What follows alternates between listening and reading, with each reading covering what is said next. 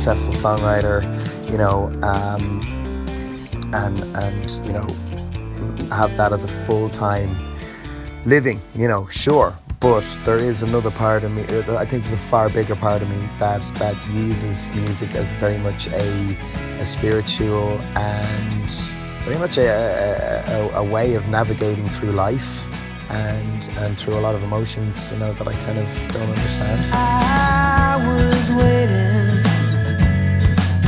for redemption, waiting for you to come, kiss these wounds and heal my soul. But you never came. I was waiting with pride telling me to open my eyes, because love will come when you're not trying so hard. Oh, what a day. Love, you found me. Don't come in my darkest hour. Love, you know me. Don't disown me when I need you so this day. My favourite period of music is the early 90s. I love, like 1991 was a profound year for music for me. And maybe it was just the age I was at, you know, around then, what was I, 91, I was 16. So, you know, maybe the music just had a big effect on me because I related to it so much, but I'm talking about Nirvana, Pearl Jam, Stone Temple Pilots, Rage Against the Machine, all of those, Alice in Chains, all of those bands were massively, profoundly, you know, Soundgarden as well, obviously, hugely, profoundly had a massive effect on me. So don't talk to me about it. I've had it to the top of my head and beyond. And love can do you harm, but life will move you on. Oh. You know, people could ask, well, why do you do it then? You know, so it kind of goes back to that thing we were talking about earlier as regards just that impulse, that need to create. Love, you found me. Don't come in my darkest hour. Love, you know me. Don't disown me when I need you so. Love, you found me. Don't come in my darkest hour. Love, you know me. Don't disown me when I need you so this day. This day, yeah, yeah. This way. This day, yeah, yeah. Yes, my goodness, it's very hard to utter the words Leonard Cohen without a massive amount of reverence for that man. I mean, as far as I'm concerned, that guy was just the absolute master of his craft. And what, you know, a lot of people will say, oh, you know, if a song doesn't come quickly, then it's probably not very good or something like that. But I mean, you know, he proved the point that you can spend years writing a song, perfecting it, every tiny little nuance, and not wasting a single note or a single word. And he was a master of that, 100%. If anybody out there is studying songwriting, then, you know, Leonard Cohen needs to be on that syllabus for 100% sure. As regards being inspired by listening to new music, 1,000,000,000%, absolutely. It's rare that I listen to an album and not have a flood, an album I've never heard before, and not have a flood of ideas and, you know, certain ways that people put songs together, and, you know, the the drum beats and the energy and, you know, all the sort of things. There might be certain songs where somebody has written something and you'd wish that they'd written the line in a different way, you know, and then you steal that line, you know, and write it down in your notebook or write it into your phone, and then you come back to it. I mean, what I do with my phone is I either sing melodies into the little dictaphone app, or, you know, I'll type in endless. I've like reams and reams of lyrics, so that when I actually do sit down to write a lyric for a song, I have that all there. So yeah, 1000% listening to new music is a massive inspiration for new songs for me as well.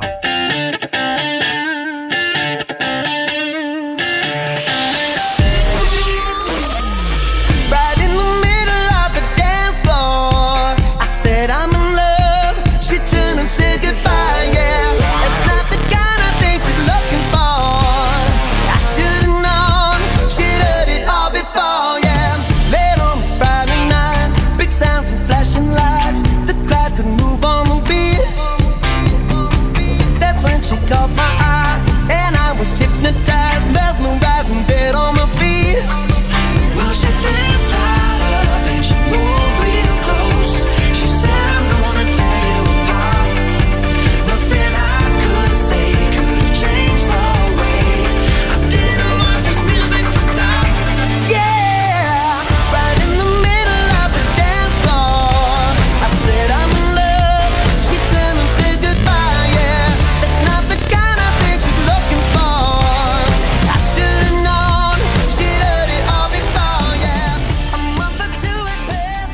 But as regards performing a song 100 times or 1,000 times or however many times, you know, you perform it in your life or the life of the song, you know, I love performing. I absolutely live for it. It's the reason I gig 6 nights a week, is because I've, you know, maybe because of that, you know, it sounds pretentious. I hate using the word artistic. I don't know why, but you know, that artistic temperament. You know, I've got a lot of noise inside and I've got a lot of stuff that I just need to get out. So performance is like an exorcism, and that can sound a bit negative, but it's actually an amazingly positive thing, and it has been an amazing outlet for me over the last 10, 15 years. Right in the middle of the dance floor, I said I'm in love. She turned and said goodbye. I want to write an energetic song. I want to write a song that people can, you know, pump the air with their fists and sing along with big anthemic choruses and stuff like that. You know, I kind of set out to write an album that, you know, people can really sing along with, and you know, if we're to play it in any sort of venue, that everybody kind of, you know, you want everybody to know every word and everybody to sing along, and I was trying not to be too inaccessible in that regard. You know, I did want to write the big anthemic choruses, you know, and just to get everybody, you know, get the hair standing up. Yeah, right in the middle of the dance floor, I said I'm in love. She turned and said goodbye. Yeah, that's not the kind of thing you're looking for. I should have known she'd heard it all before. Yeah, right in the middle of the dance floor, I said I'm in love. She turned and said goodbye. Yeah, that's not the kind of thing you're looking for.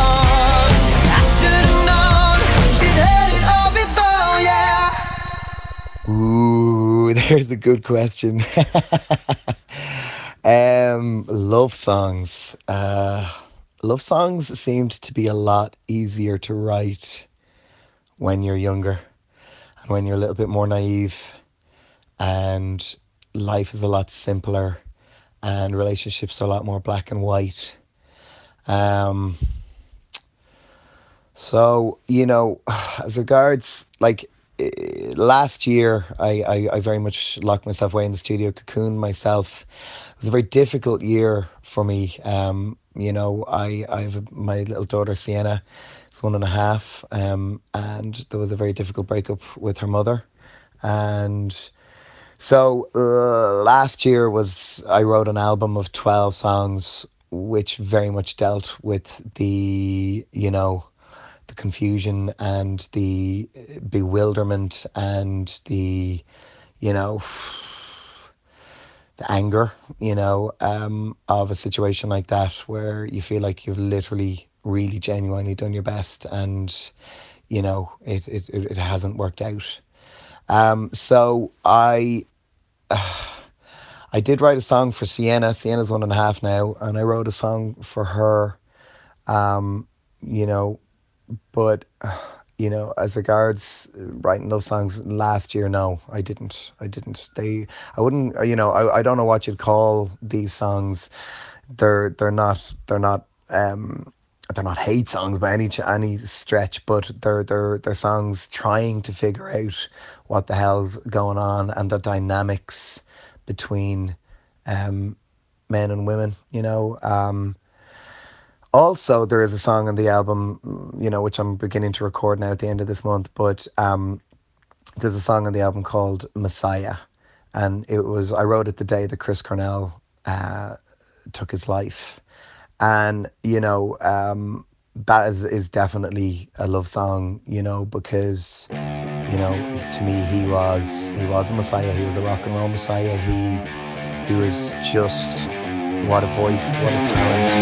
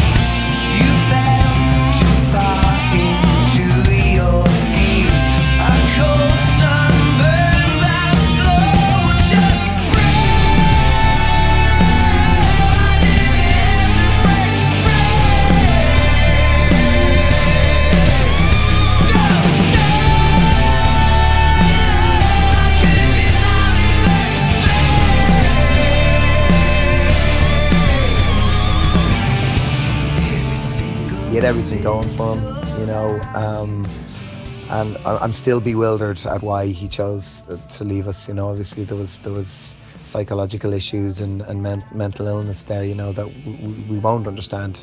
But I suppose that was a love song in an appreciative love, of everything he did, the life that he led, and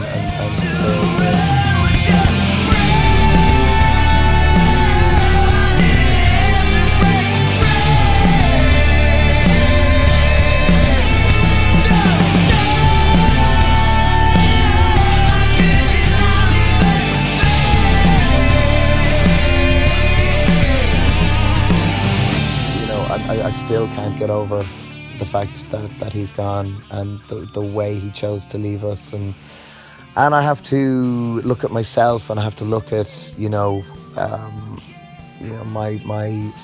my strengths and my failings, being a writer, being maybe an artistically minded sort of person. I'm a very sensitive individual.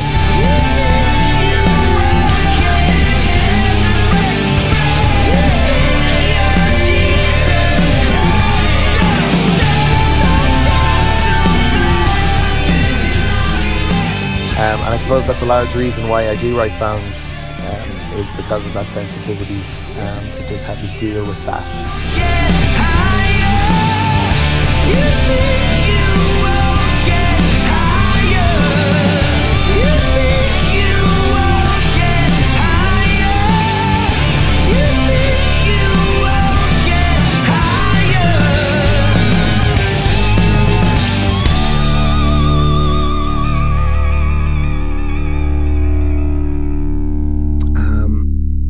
I suppose if I'm to look at myself objectively, I'm definitely a very cerebral person, and I do spend a lot of time in my head kind of sorting through stuff, which really isn't a great thing. Probably it's good to be, for songwriters like yourself, myself, to be kind of distracted a little bit out of our heads, but definitely, yes. I think a few romantic relationships that I've been in have definitely suffered because of that, kind of that natural cerebral sort of state that I go into. Like I said before, I am overall more of an introverted sort of person. I do love company, but I really enjoy just, chilling out and being in my eyes, indisposed, in disguises no one knows, hides the face, lies the snake in the sun in my disgrace, boiling heat, summer stench, neath the black the sky looks dead, call my name through the cream and I hear you scream again.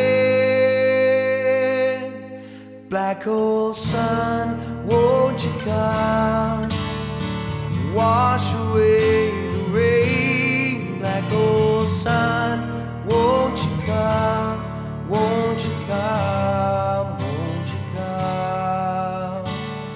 There is huge healing, if you've written a song about a situation that you're really struggling with and you don't understand, and even though you won't, by listening to that, back to that song, even though you mightn't find the answer, there's definitely a release in listening back to it and putting whatever was going through my head at that moment as that song was being written. You're able to just kind of place that thought or that emotion or that whatever angst, and you're just able to get it out of you a little bit and listen back, and as a therapeutic thing, for a person who just happens to write music, who just happens to put emotion into sound and then listen back to it. It's very strange, but it is a kind of an amazing sort of therapy, when you listen back. It's like kind of able to look at a situation objectively, and there is great healing in that. Black hole sun, won't you come? Black hole sun, won't you come? Black hole sun, won't you come? Black hole sun. Because it is such a black art. I mean, how do you write a song? How do you write a really good song? And that's what I spent so much of last year doing, was figuring out how to write songs and how to do it in an enjoyable way that wasn't necessarily torture, trying to find an enjoyable way to do it. Black hole sun, won't you come, wash away the rain. Black hole sun, won't you come, won't you come?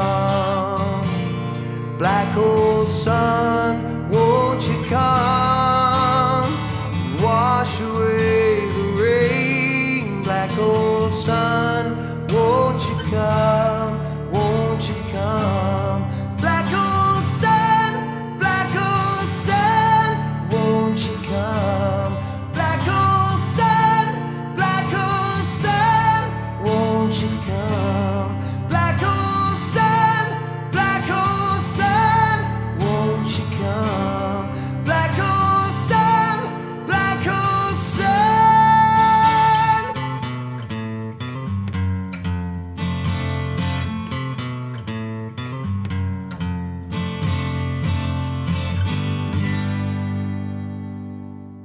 Hello there, how you doing? This is Ray. Last week we got the terrible news of the passing of Andrew Mann.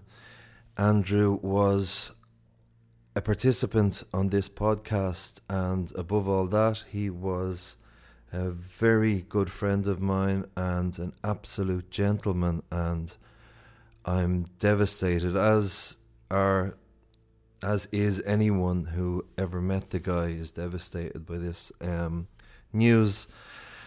The Irish Songwriters podcast is kind of a creative project that I'm doing, or I did, with 49 Irish songwriters, where I ask them questions and they give their thoughts As a result, I've spent hours of conversations with many people who love to talk about songwriting, and I find it fascinating, and I'm passionate about the craft of songwriting.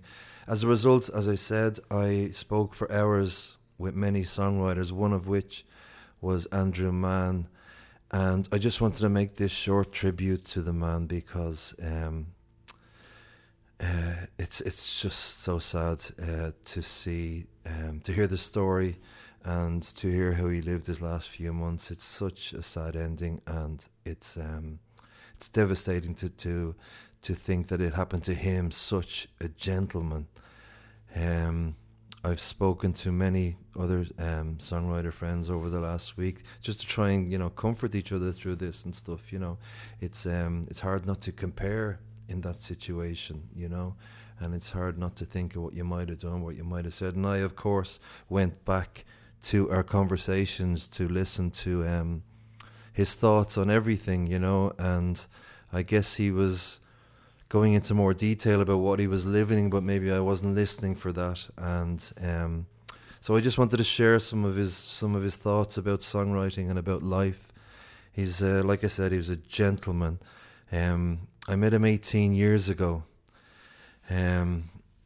This next song that you're going to hear is a song of mine that I wrote around that time.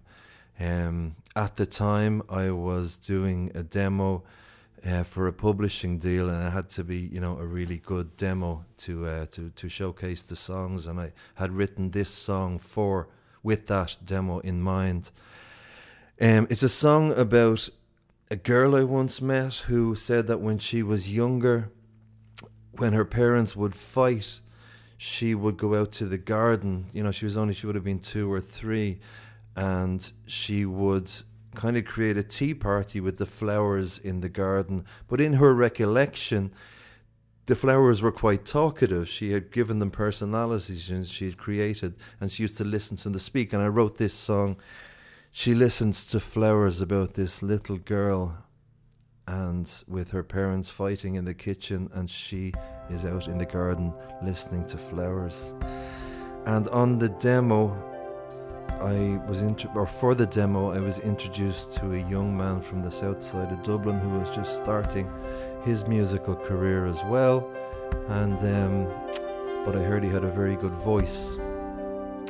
So here is Andrew Mann singing She Listens to Flowers. He hits like thunder,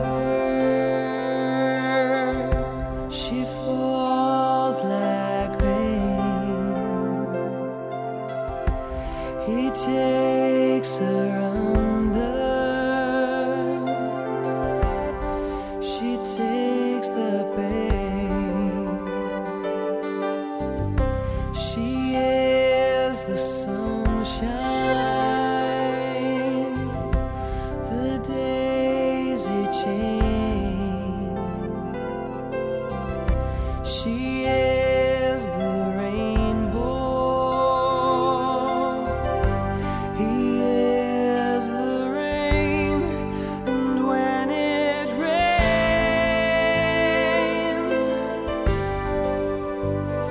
she hides in black and blue, and when it rains,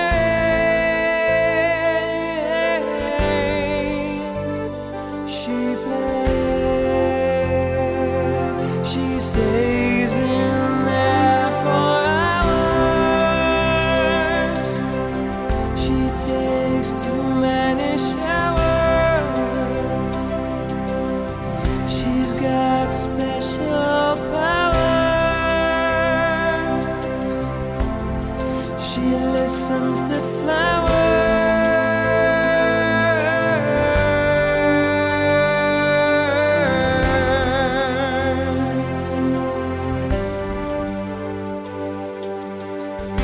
She hides through winter, her silent dreams, she prays for summer,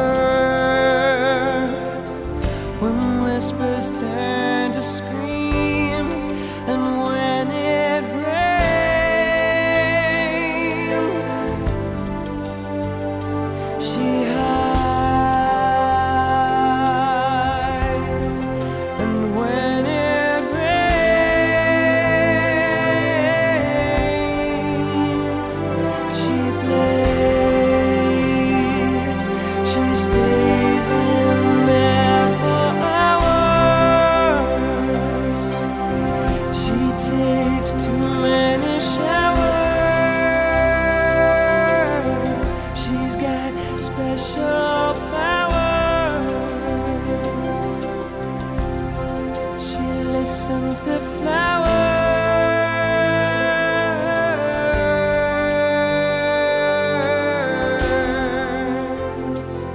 She stays in there for hours. The healing is in the listening.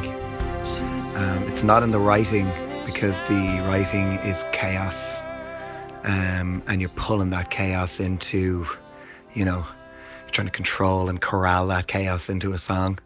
And even when you perform the song, I don't know, you're kind of in the middle of it a little bit there again, and it's hard. You're very much subjective and hard to be objective. But the healing for me is when you listen back to it, and it's like you're listening to somebody else, trying to give you the answer.